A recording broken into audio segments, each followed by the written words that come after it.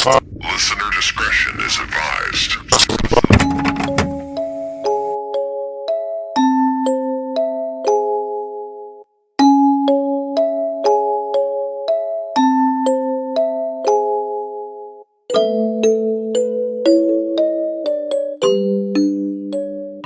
Hi guys. Hi. I'm Gage. And I'm Ray. And you are listening to Gore Report.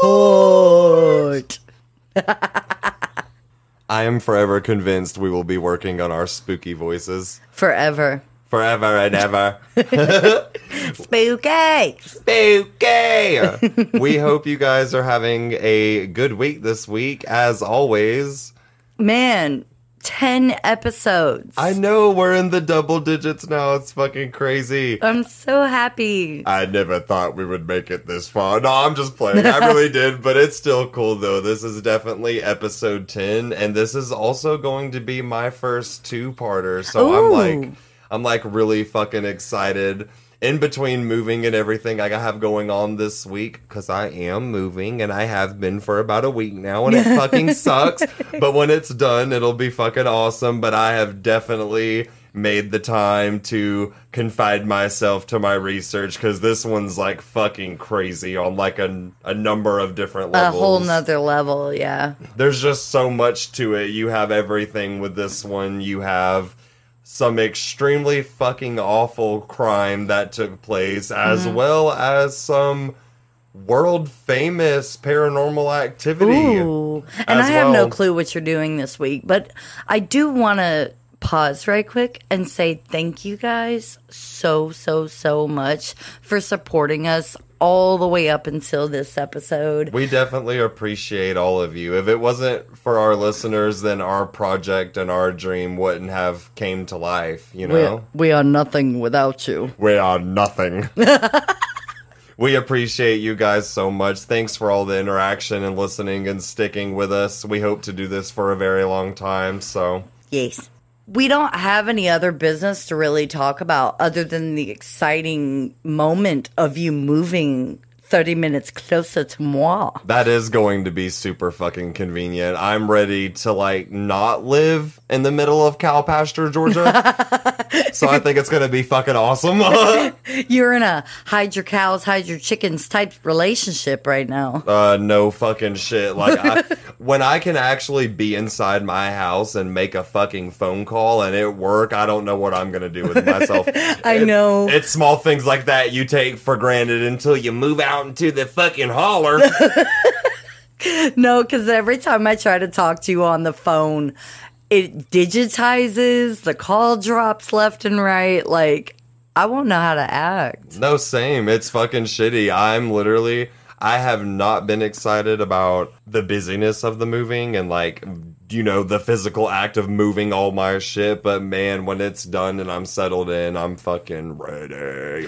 So, without further ado, let's get into your case, because I'm super excited for this one. Yay, we're going to hell again.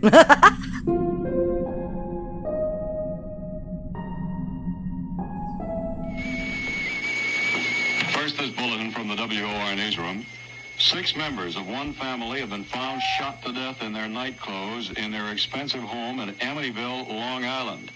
The only available information at this moment, according to the Amityville Village Police, is that the victims have been identified as members of the DeFeo family. They were found by a 23-year-old son, Ronald DeFeo, who is believed to be the only surviving member of the family. 6 members of the family found shot to death in their home in Amityville, Long Island. We will have further details on the 11 o'clock news. For my case this week, I'm going to be telling you about the DeFeo family murders. This took place about an hour outside of New York City in the small, sleepy town of Amityville. On the night of November 13th, 1974, 6 members of the DeFeo family were shot to death in their beds while they were sleeping. 1 year after the murders in 1975, a man by the name of George Lutz and his family moved into the DeFeo house, located at 112 Ocean Avenue.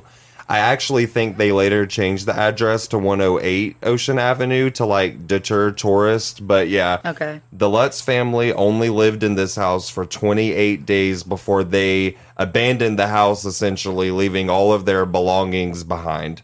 George Lutz and his wife Kathleen claimed that they had been driven out of the house by relentless, unexplainable paranormal phenomena, as well as extremely violent and malicious supernatural entities. The DeFeo family murders, as well as the infamous haunting of the Lutz family, later came to be known as the Amityville Horror. Oh, God. This case has inspired several books and plenty of movie adaptations over the decades. I'm like absolutely positive that all of you listening, or at least most of you listening, have heard of this case in some capacity. Yeah, I've seen the movies. The first film ever made that was inspired by this case is actually one of my favorite movies of all time. Let me remind everyone that I'm like a huge horror nerd. But Right. the one that was directed by Stuart Rosenberg that came out in 1979, the original Amityville horror movie. Oh, I haven't seen that one. Yeah, that's like one of my favorite fucking movies. I saw that when I was like 9 and it scared the piss out of me. I saw the updated version and then I was just like, meh. Yeah, the one that came out in 2005 where it had Ryan Reynolds starring as George Lutz. Yeah, that's the one I saw. Yeah, that one's pretty good too, but I honestly prefer the 1979 rendition. I thought it was actually pretty fucking scary. Well, we know what we're watching after we get off air. Right? I'm telling you, it's good. This case in its entirety has always been one that's fascinated me pretty heavily ever since I was a youngin'. This is going to, like I said, be my first two-parter because I just feel like there's way too much information to try to put in one episode. So for part 1, I'm going to be discussing the murders of the DeFeo family and the true crime side to this case. Okay. Then in part 2, I'm going to focus on these supernatural aspects with the famous haunting of the Lutz family. I thought that would be a cool way to kind of format the information. When I heard the news thing come on, I was like trying to contain my excitement because I was like, "Ooh, bitch, you are not covering this case." I knew you already knew. You would figure it out immediately. So yeah, this case has both true crime sprinkled with a little bit of spook. So Spooky. spooky. So buckle your seatbelts, kids, for part 1 of the Amityville Horror, the murder of the DeFeo family.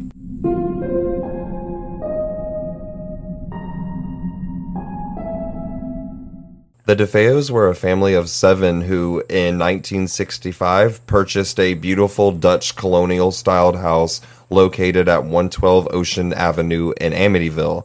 Ronald DeFeo Sr. and his wife, Louise DeFeo, as well as their 5 children, Ronald, Allison, Mark, Dawn, and John Matthew, had moved to Amityville from Brooklyn in hopes of starting fresh. That's a lot of kids. Right? That's what I'm fucking saying.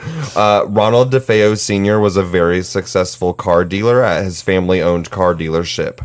Harvey Arsenin, I believe I'm pronouncing that right, the author of a book released in 1982 about this case, titled High Hopes, The Amityville Murders, said, quote, "When they moved from Brooklyn and when they found that house, they had high hopes," end quote. As I said earlier, Ronald Sr. was a very successful car dealer, and I guess he wanted to further manifest his family having a bit of the so-called American dream, per se. Right. However, the family did have some pretty intense issues and malfunctions amongst other things behind the scenes.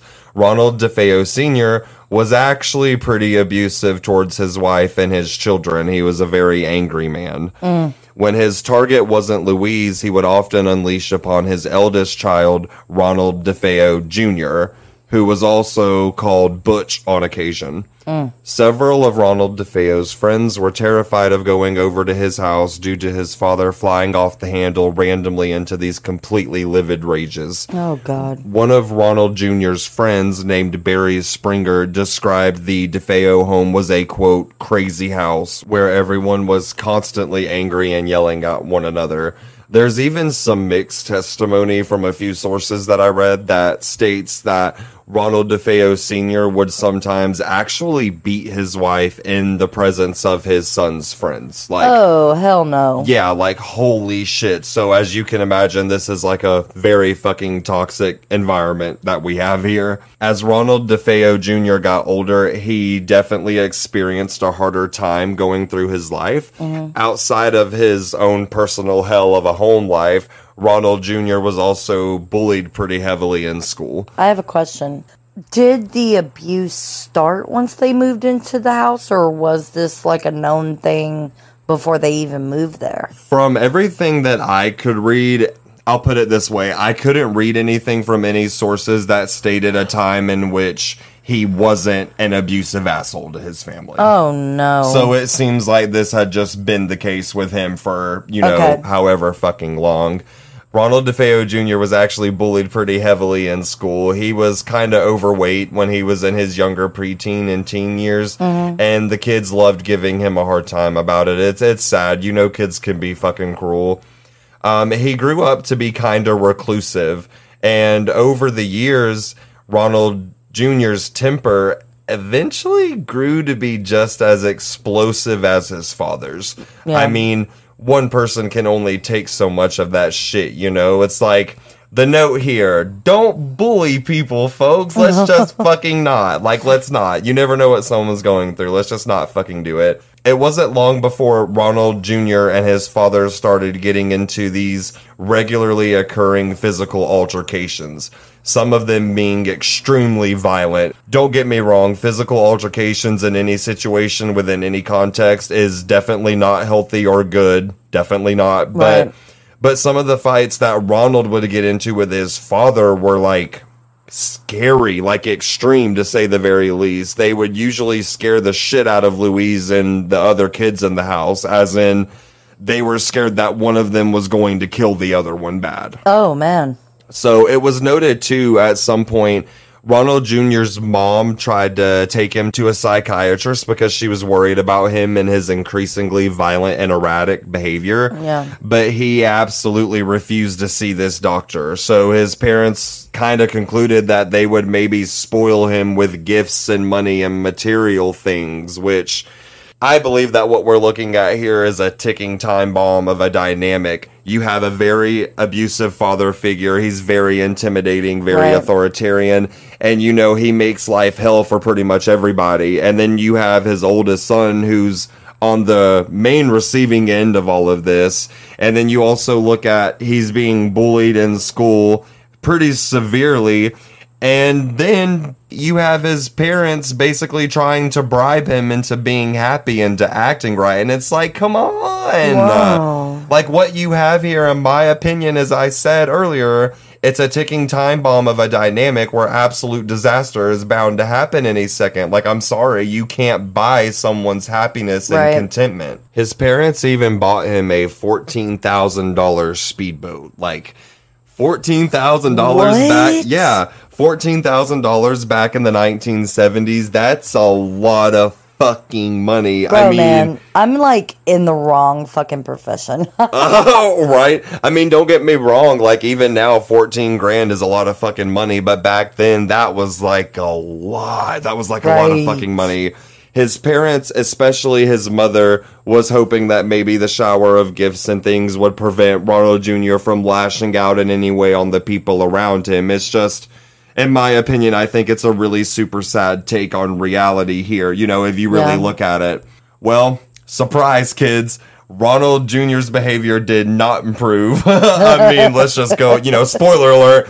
I mean, like I said, you can't buy someone's happiness and contentment. You just can't. Right. A $14,000 speedboat and a hefty allowance isn't going to rewire a lifetime of abuse and neglect. It's just not. And that's fucking that on that. Before Ronald Jr. was 17 years old, he had been kicked out of high school, and he started experimenting with mixing various different substances such as LSD, heroin, and a few different types of amphetamines, to name a few. We don't cry in this house. We do drugs. I mean, the kid wasn't doing too well, After he turned 18, He was given a job at his family car dealership, and his behavior only got more intense as time went on. Yeah. Ronald DeFeo Jr. was using all of his money from his parents and the job that he had with his family to buy alcohol and drugs, amongst other things. It was also around this time, around the age of 18 or 19, that Ronald Jr. started developing a very heavy interest in guns. He started buying different kinds of guns, and he was collecting them, essentially. And as you can imagine, this really wasn't a good ingredient to throw into the lifetime of dealing with abuse and internally growing blind rage plus substance abuse crockpot. It just wasn't a good thing to throw into all of that, you know? There's even a story of Ronald Jr. going on a hunting trip with one of his friends, and for whatever reason, I'm not sure if they got into some kind of altercation or a fight or something, but Ronald Jr.'s friend said that Ronald had gotten so angry that he had threatened to shoot him with one of the hunting rifles. Oh. Like, ultimately he didn't, but it's like, well, fucking righty. Like, holy fuck. After things cooled down, Ronald allegedly pretended like the whole thing never happened. Oh, God. Yeah, that's fucking scary. He pretty much blew it off as in, like, the instance never happened. He never threatened his friend. It was just, you know, it just slipped past him pretty much. He was like, oh yeah, no, that didn't happen. There's another instance in which Ronald Jr. had gotten into one of these increasingly violent fights with his father, and he actually tried to shoot his dad with a 12-gauge shotgun. Allegedly, Ronald Jr. had literally put the gun on his dad's chest and pulled the trigger to find that there was nothing loaded in it. Like, scary, crazy shit. This actually made Ronald's father, Ronald DeFeo Sr., he actually wigged the fuck out and walked away and left. Like, it scared him. He was like, oh my fucking God, you just tried to fucking blow a hole through my chest. Well, you know, when you create situations and they come back to you... I mean, yeah, totally. Like, fuck you, DeFeo Sr., because you were an abusive prick. But at the same time, that is alarming that his son literally just blindly grabbed a rifle and was prepared to blow his fucking chest in. That's a note to make. Be like, I've had enough of your shit. I'm sick and tired. And I'm sick and tired of being sick and tired of your shit. I mean, I feel you. It's just crazy. So not long after this altercation with his father, Ronald Jr. actually started to embezzle money from his grandfather and the car dealership business. If you remember, I stated that he had been given a job at the family dealership after he turned 18. Right. And from all counts, he was being paid pretty fucking well, too, to barely do anything. Like, all counts of Ronald Jr. as a worker at the family dealership were not good. Evidently, he did not do shit, and he still got paid pretty handsomely. And this wasn't enough for him. Ronald started stealing money from his job, and he even schemed a plan to stage a robbery. Oh, God. So he could get even more money. So, basically, Ronald Jr., he had been sent to the bank to deposit $1,800 in cash and about $20,000 in checks. Yeah, that's a lot of fucking money. But Ronald never did any of this. Instead, he had a friend scheduled to rob him, and they were going to split the money. Then Ronald was going to go back to his family being like, hey, I got fucking robbed. And then secretly, him and his friend had just split all of that and kept it. Oh, wow. So his family obviously called the police, and when police arrived to investigate, Ronald Jr. was acting very, weird and very annoyed and even kind of aggressive, which initially kind of struck the police as odd. Right. You know? Police were wanting to know from Ronald what he was doing in the 2 hours after he was robbed, because evidently from the time he stated that he had been robbed to the time that he got back to his family dealership to tell the family about it, there was a 2-hour gap that was totally unaccounted for. Okay. So obviously with shit like this, police are going to want you to account for that, you know? Ronald did not like this at all because this just made him more angry and more aggravated. He was being outwardly hyper-aggressive. He was getting aggravated by the repeated questions he was being asked. He couldn't account for those missing 2 hours. And he even started screaming at police, like the whole 9 yards. He was having he was having a complete tantrum. And at one point, he even started banging his fist on the hood of one of the nearby cars just to, prove how upset he was about being questioned about this. Whoa. The police ended up asking Ronald if he would accompany them to the station so he could look at some mugshots and stuff and maybe help them with identifying the person that had just allegedly robbed him, you know? Ronald agreed to do this, even told his parents he was going to do this, but at the last minute he changed his mind and backed out.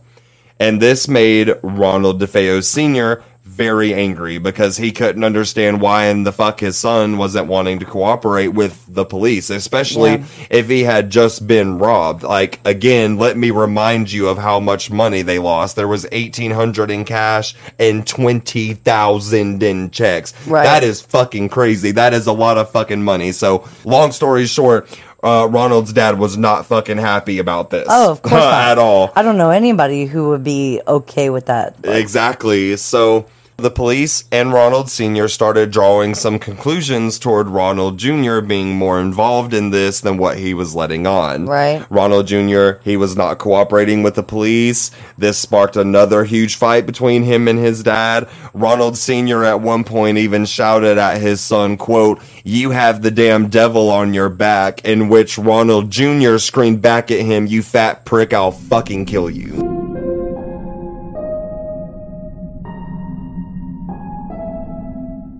Oh, shit! Now, this is where I'm going to bring us to the early morning hours of November 13th, 1974. It's quiet, dark, birds are chirping. Ronald DeFeo Jr. wakes up from his sleep, reflecting on his life and his built-up emotions and whatnot, and in that moment, he makes a decision. This don't bode well. He makes a decision that will absolutely devastate not only the DeFeo family, but also the small town of Amityville.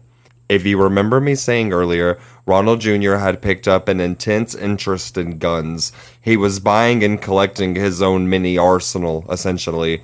So, Ronald Jr. picks up his .35 caliber Marlin rifle and walks down the hall to his parents' bedroom. Ronald Jr. says that he sat and stared at them for a few minutes before firing the first of 8 killing shots that would be fired that night. Ronald Jr. shot his father in the back. This shot ruptured through his kidney and exited out of his chest. The second shot was also fired into Ronald DeFeo Sr. This time, the bullet pierced the base of his spine, traveled upwards, and got lodged in his neck. Like, holy fuck. The commotion and sound of the shots woke up Ronald Jr.'s mother, Louise, but sadly, she didn't have any time to react before her son fired the .35 caliber Marlin 2 more times. The 2 shots fired into Louise DeFeo completely shattered and splintered her rib cage and caused one of her lungs to collapse. Both Louise and Ronald Sr. died very quickly after being shot. Oh my god. And now that you have a little bit of that context, let's take a note on how fucking powerful this rifle was. I don't really know anything about guns, if you want to be completely transparent, but this case did prompt me to go and research this rifle.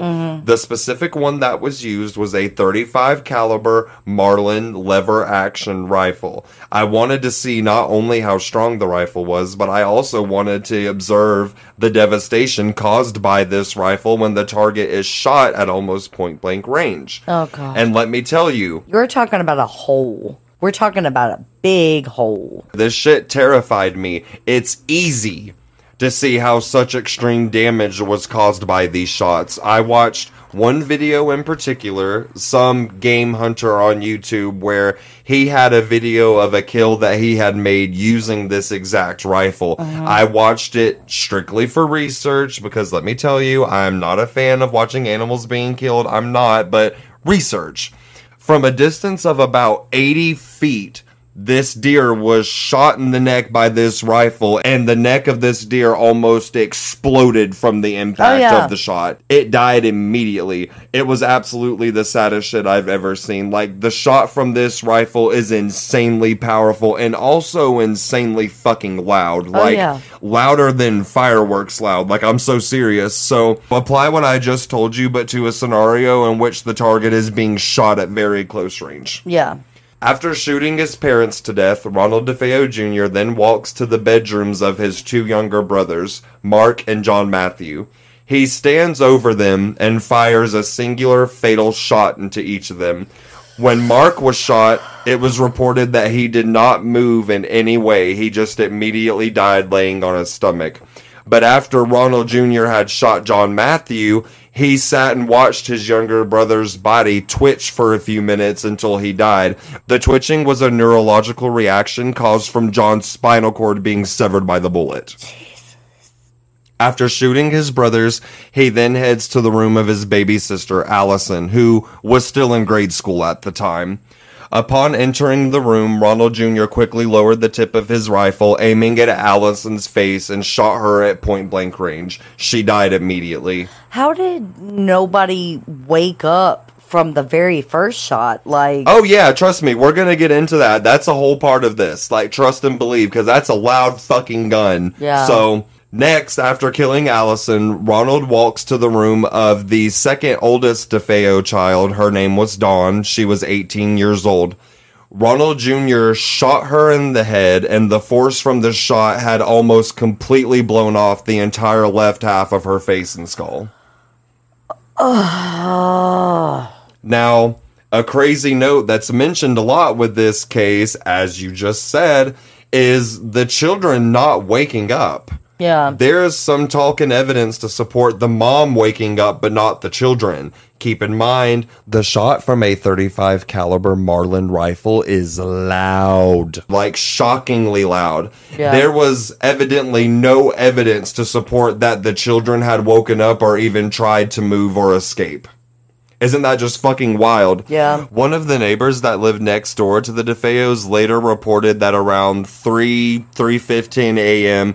that he heard their dog barking outside, the DeFeo dog. Ronald had evidently taken the dog outside and tied him up to the boathouse before he slaughtered his entire family. So the dog was barking the whole time. But how in the fuck was the dog heard barking, but no one heard not one of these 8 shots from this rifle? I was just about to bring that up. Yeah, that literally, nuts. It baffles the fuck out of me. That's like a thing with this case. No neighbors, no nothing. No one heard nothing while this family was shot to death, but evidently their dog barking outside was heard. Wow. Yeah, crazy shit. After killing Dawn, Ronald cleaned himself up, started thinking of what he could use as a possible alibi. He showered, got dressed, and he put all of the bloody clothes that he was wearing, as well as the rifle, into his car, and he drove off to Brooklyn. He allegedly tried disposing of the evidence by dumping it into a storm drain. He then drove all the way back to Amityville and carried on about his workday. He went to fucking work at his family dealership. What the fuck? And along with everyone else at the dealership, Ronald DeFeo Jr. acted absolutely shocked and concerned when his father didn't show up to work that day. It was around noon that Ronald got sent home to go check on his parents. He didn't go straight there, though. Instead, he went and picked up his girlfriend and some other friends, and they all went to the mall to hang out. The whole time, though, Ronald DeFeo Jr. is repeatedly bringing up that he hasn't been able to get a hold of his parents all day. He even used his girlfriend's phone to call his dad to kind of prove that he had been trying to call him and get a hold of them. Yeah. A friend of theirs ended up inviting Ronald to meet at a local bar called Henry's that evening around 6 p.m. to drink and do their usual activities. So Ronald accepted. At 6 o'clock, he heads to Henry's, meets up with his friend, they do some heroin, have some drinks, and Ronald is still acting incredibly concerned that he can't get a hold of his father or mother. But it's Ronald, you literally haven't been to check on them not one fucking time. Not once. You got sent home at noon to go check on them, and here you are at 6 p.m. crunk as a fucking skunk, and yet you still haven't done anything about it. What the fuck, Ronald? What the fuck, Ronald? Anywho, it's only a couple of hours into hanging out. That's great. Anywho, it's only a couple of hours into hanging out at the bar that Ronald finally says, you know what, you guys, I really do need to go and check on my family and make sure they're okay, so he leaves. I mean, if you're going to act that concerned about it, you should have left like hours ago. That's what I'm saying. Again, you got sent home at noon, and here it is, 6, 7, 8 p.m. You're lit the fuck up, and you are just now deciding to go check on them. That's a fucking no. I mean, yeah, he's trying to build an alibi at this Exactly. case. He wasn't gone for very long. He comes rushing back into Henry's a very short time later, acting completely shocked. He's hysterical, and he's frantically begging for people to help him, saying that he just went home and both of his parents had been shot to death.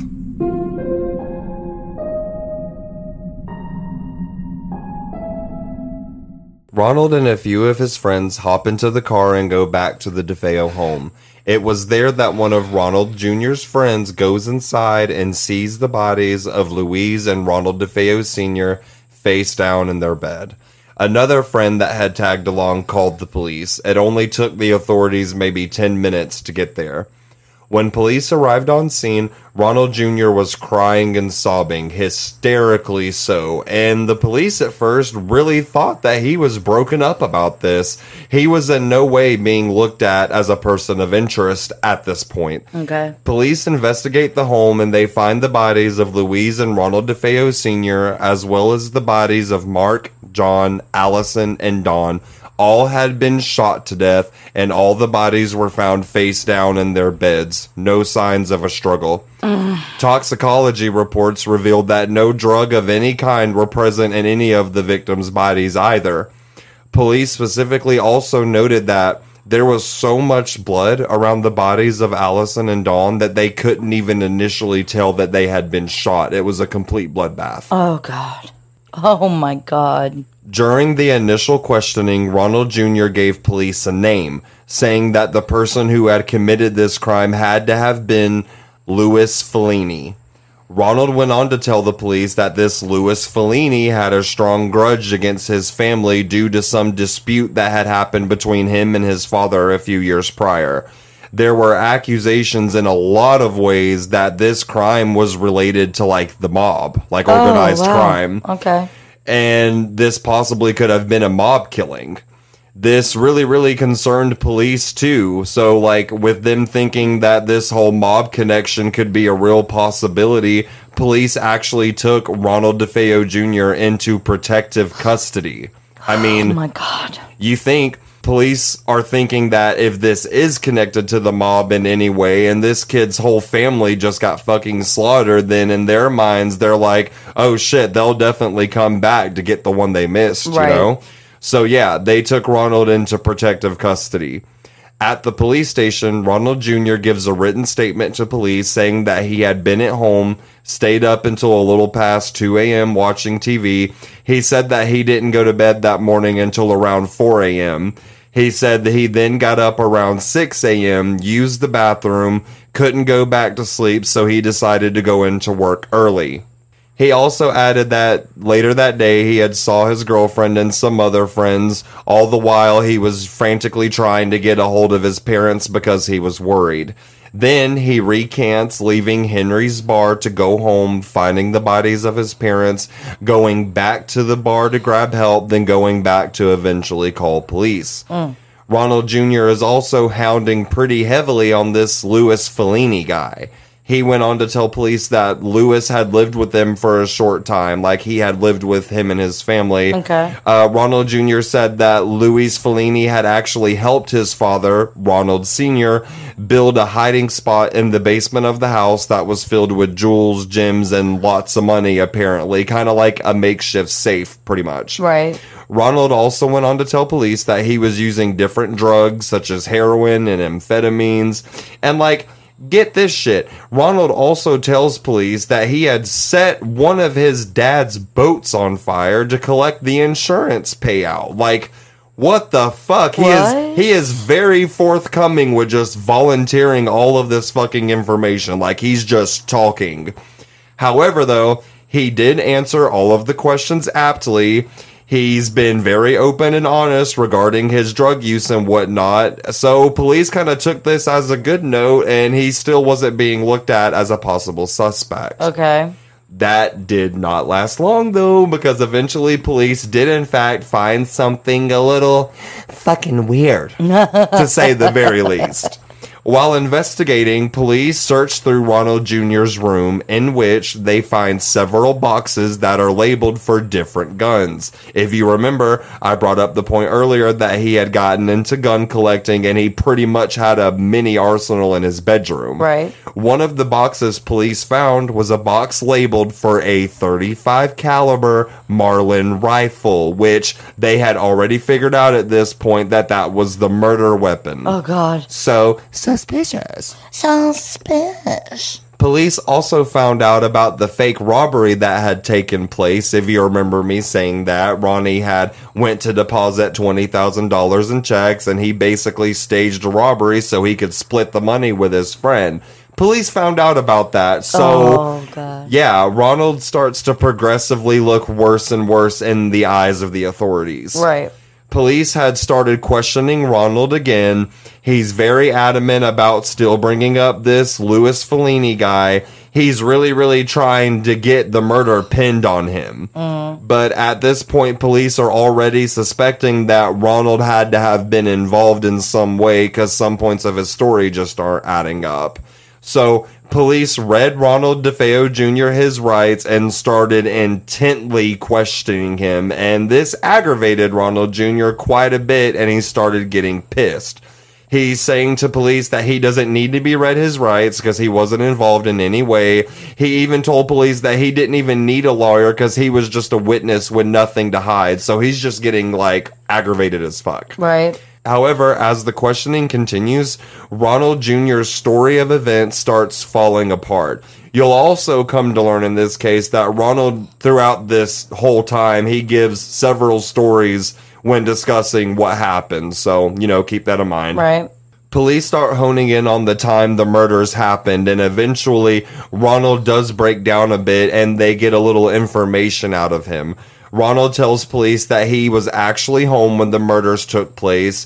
He says that the murders happened between 2 and 4 a.m. and that he was only there because the murderer, Louis Fellini, had forced him to watch while each member of his family was shot to death. Oh, God. Ronald starts talking about what takes place after the murders, though, and this is where he kind of implicates himself a little bit. He tells police that he had taken the rifle and some clothes and other evidence and went and dumped them in a storm drain outside of Amityville. If you remember me saying that earlier, that was a thing that he did. So police are basically pretending to believe that Ronald was forced to do all of this. They're playing along with his story, trying to see what evidence and information they can collect. It wasn't long after this confession that Ronald actually breaks down completely and confesses to the full murder. He initially tells police that at around 3 a.m., he woke up and heard what sounded like the rest of his family in another room conspiring to kill him. He then says that a cloaked female figure appeared to him with the rifle and offered it to him so he could kill his family. He told police that after he shot his father to death that something overtook him and he just couldn't stop. Only one person had access to a handgun, between my mother and father. He never got a chance to get it. She did. So everybody else was defenseless. As far as I'm concerned, really everybody was defenseless. Because I got to them before they got to me. Ronnie's trial started a year after the murders on October 14th, 1975. And the only real questions that were being asked at his trial were, what was Ronald DeFeo Jr.'s mental state at the time the crimes took place? Was he sane? Or should he spend the rest of his life in prison for brutally slaughtering his entire family? DeFeo appeared for arraignment at the First District Court in Hauppauge, where he was ordered held without bail. As is standard practice in a multiple murder case, he was arraigned in only one of the killings, that of his 12-year-old brother Mark. The court agreed to let a physician treat DeFeo for injuries to his face, but it refused to allow a psychiatric examination for him, which had been requested. Psychiatric examination for DeFeo. Well, based upon my conversations this morning with the defendant, Ronald DeFeo, and based upon the nature of the charge and that he's alleged to have taken the lives of 6 members. Morning, Judge Walker. My opinion. I don't think he presently understands the nature of the proceedings, and I don't think he can therefore properly assist in his defense. Now, what was your... Simon says he'll continue trying to get the psychiatric examination for his client, and he has not ruled out the possibility that he may enter a plea of insanity. The case is expected to go to the grand jury on Monday. At that time, the district attorney will enter evidence in all 6 murders. When Ronald DeFeo Jr. takes the stand, he tells the jury that he was actually hearing voices from inside the house telling him to kill his whole family. Like, the house had made him do it, essentially. He also went on to say that he was possessed by evil spirits from within the house that caused him to kill his family. Spooky! He even had one story where he said that his sister Dawn was actually involved in the shooting. Oh. Which is fucking weird, but yeah. In those statements, you see the beginning fragments of the very famous Amityville horror. As I just said, Ronald gave many conflicting stories as to what happened the night of November 13th, 1974. In some cases, he actually seems like he's reveling in the fact that he had killed his parents and siblings. He was acting as if he enjoyed it. 2 quotes from Ronald DeFeo Jr. in regards to killing his entire family states, quote, "I believe it felt very good," end quote, and quote, "I remember feeling very good," end quote. During the prosecution, a psychiatrist had came to the conclusion that Ronald DeFeo Jr. was suffering from antisocial personality disorder, but this diagnosis also does not deem him to be insane, not one bit. He was completely aware when he did this. So it was also speculated at the trial that there may be a possibility that more than one person was involved. Mm-hmm. The prosecution took note on how all 6 bodies were found face down in their beds with no signs of a struggle or means to escape. The toxicology reports, if you remember me saying, showed that there were no drugs, alcohol, or any foreign substances either. Yeah. And then you bring up the point of how in the fuck did no one hear these rifle shots? Right. No neighbors, no nothing. That's the part that's getting me really bad now. Yeah, the only thing that was heard by the neighbors was the DeFeo's dog barking outside, which is wild to me. An experiment as part of this trial was also conducted by investigators to test how loud the shot blasts from the .35 caliber Marlin rifle were. It was concluded that there in fact was no evidence supporting that there was a silencer used on the murder weapon. The shot from the Marlin was so loud that it could be heard from 4.5 blocks away. Yeah, I was gonna say, like, that rifle is unbelievably loud. Yeah, 4.5 blocks away they heard the singular shot. So like, holy shit, that would probably mean that hearing the shot in the same room as you could literally be fucking deafening. Yeah. So one of the first police officers to arrive on scene at 112 Ocean Avenue, he still states to this day that he finds it very hard to believe that Ronald DeFeo Jr. fired these shots into his family without someone waking up or trying to escape. It's just fucking weird. Yeah. The medical examiner that conducted the autopsies on the DeFeo family also stated at Ronald Jr.'s trial that he didn't think it was possible at all for the crimes to be committed by one person with the way the things were laid out. There are just lots of fucking aspects to this whole case that even today are still shrouded in mystery.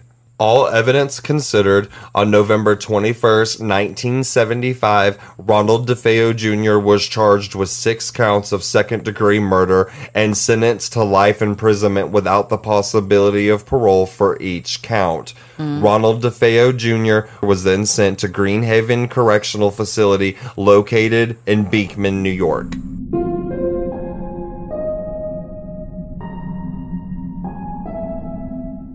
And that's where I'm going to conclude part 1 of the Amityville horror That was case. a lot. Oh, yeah. It's a lot. That was a lot. And then we have a whole nother part going into the paranormal aspect of this. Yeah, like I said, the way that I wanted to format the information, I wanted part 1 to be the actual DeFeo family murders and all of that. the true crime side of this. And then in part 2, I'm going to cover the haunting that happened to the Lutz family when they moved into the house a year after everything happened, because everyone knows about that. A lot of people think it's a hoax. A lot of people think it's genuine. I just want to touch base on all of it because it's fucking wild. There's like 2 whole sides to this. Yeah, and I mean, there has to be, I mean, just the fact that the murders themselves is what I believe sparked all the paranormal stuff. Yeah, that's what everyone thinks. Yeah, because, you know, whether or not he heard these voices and whether or not there was some unseen force behind this, it's brutal. It's brutal and it's violent. And whenever you have violent deaths like that, the energy lingers. Yes, it does. Because that's my point. It's like it doesn't matter what underlying cause there was, an entire family lost their life. Yeah. You know what I'm saying? So, Yeah. like, I agree with you. That's why I'm super excited when we come back with part 2. I'm going to do a deep dive into George and Kathleen Lutz and what they allegedly experienced, how it literally imprinted American horror media as we know it. It's just like a fucking lot. It's absolutely crazy to think about, like, the murders themselves. But then the paranormal aspect of it, it's like, oh my God, hold on to your fucking ass at this point. Yeah, because, I mean, a lot of people think that it was nothing more than a really clever money-making hoax, and I can kind of see that, but, I mean, they only lived there for 28 days, and then they abandoned all of their shit and left, so I'm in the gray area with it. I see where both sides could be true. There's a lot, but we'll be sure to touch on that in part 2. Part 2. So thanks you guys for listening. We hope you enjoyed this week's episode. If you would like to follow me and Ray and all of our fucking weirdness on any social media platforms, you can find us on Twitter at Gore Report, on Instagram at Gore Report Podcast, on Facebook at Gore Report, a true crime podcast. Yes. So as always, we love you guys. We're gonna go watch cartoons. Abso-freaking-lutely. Do you really want to watch the Stuart Rosenberg 1979 Amityville Horror? Oh yeah. Oh yeah. Okay. Well, one change for this episode. Instead of cartoons, we're gonna go watch the original Amityville Horror movie. Thanks, guys. We love you. We'll see you next week. Bye.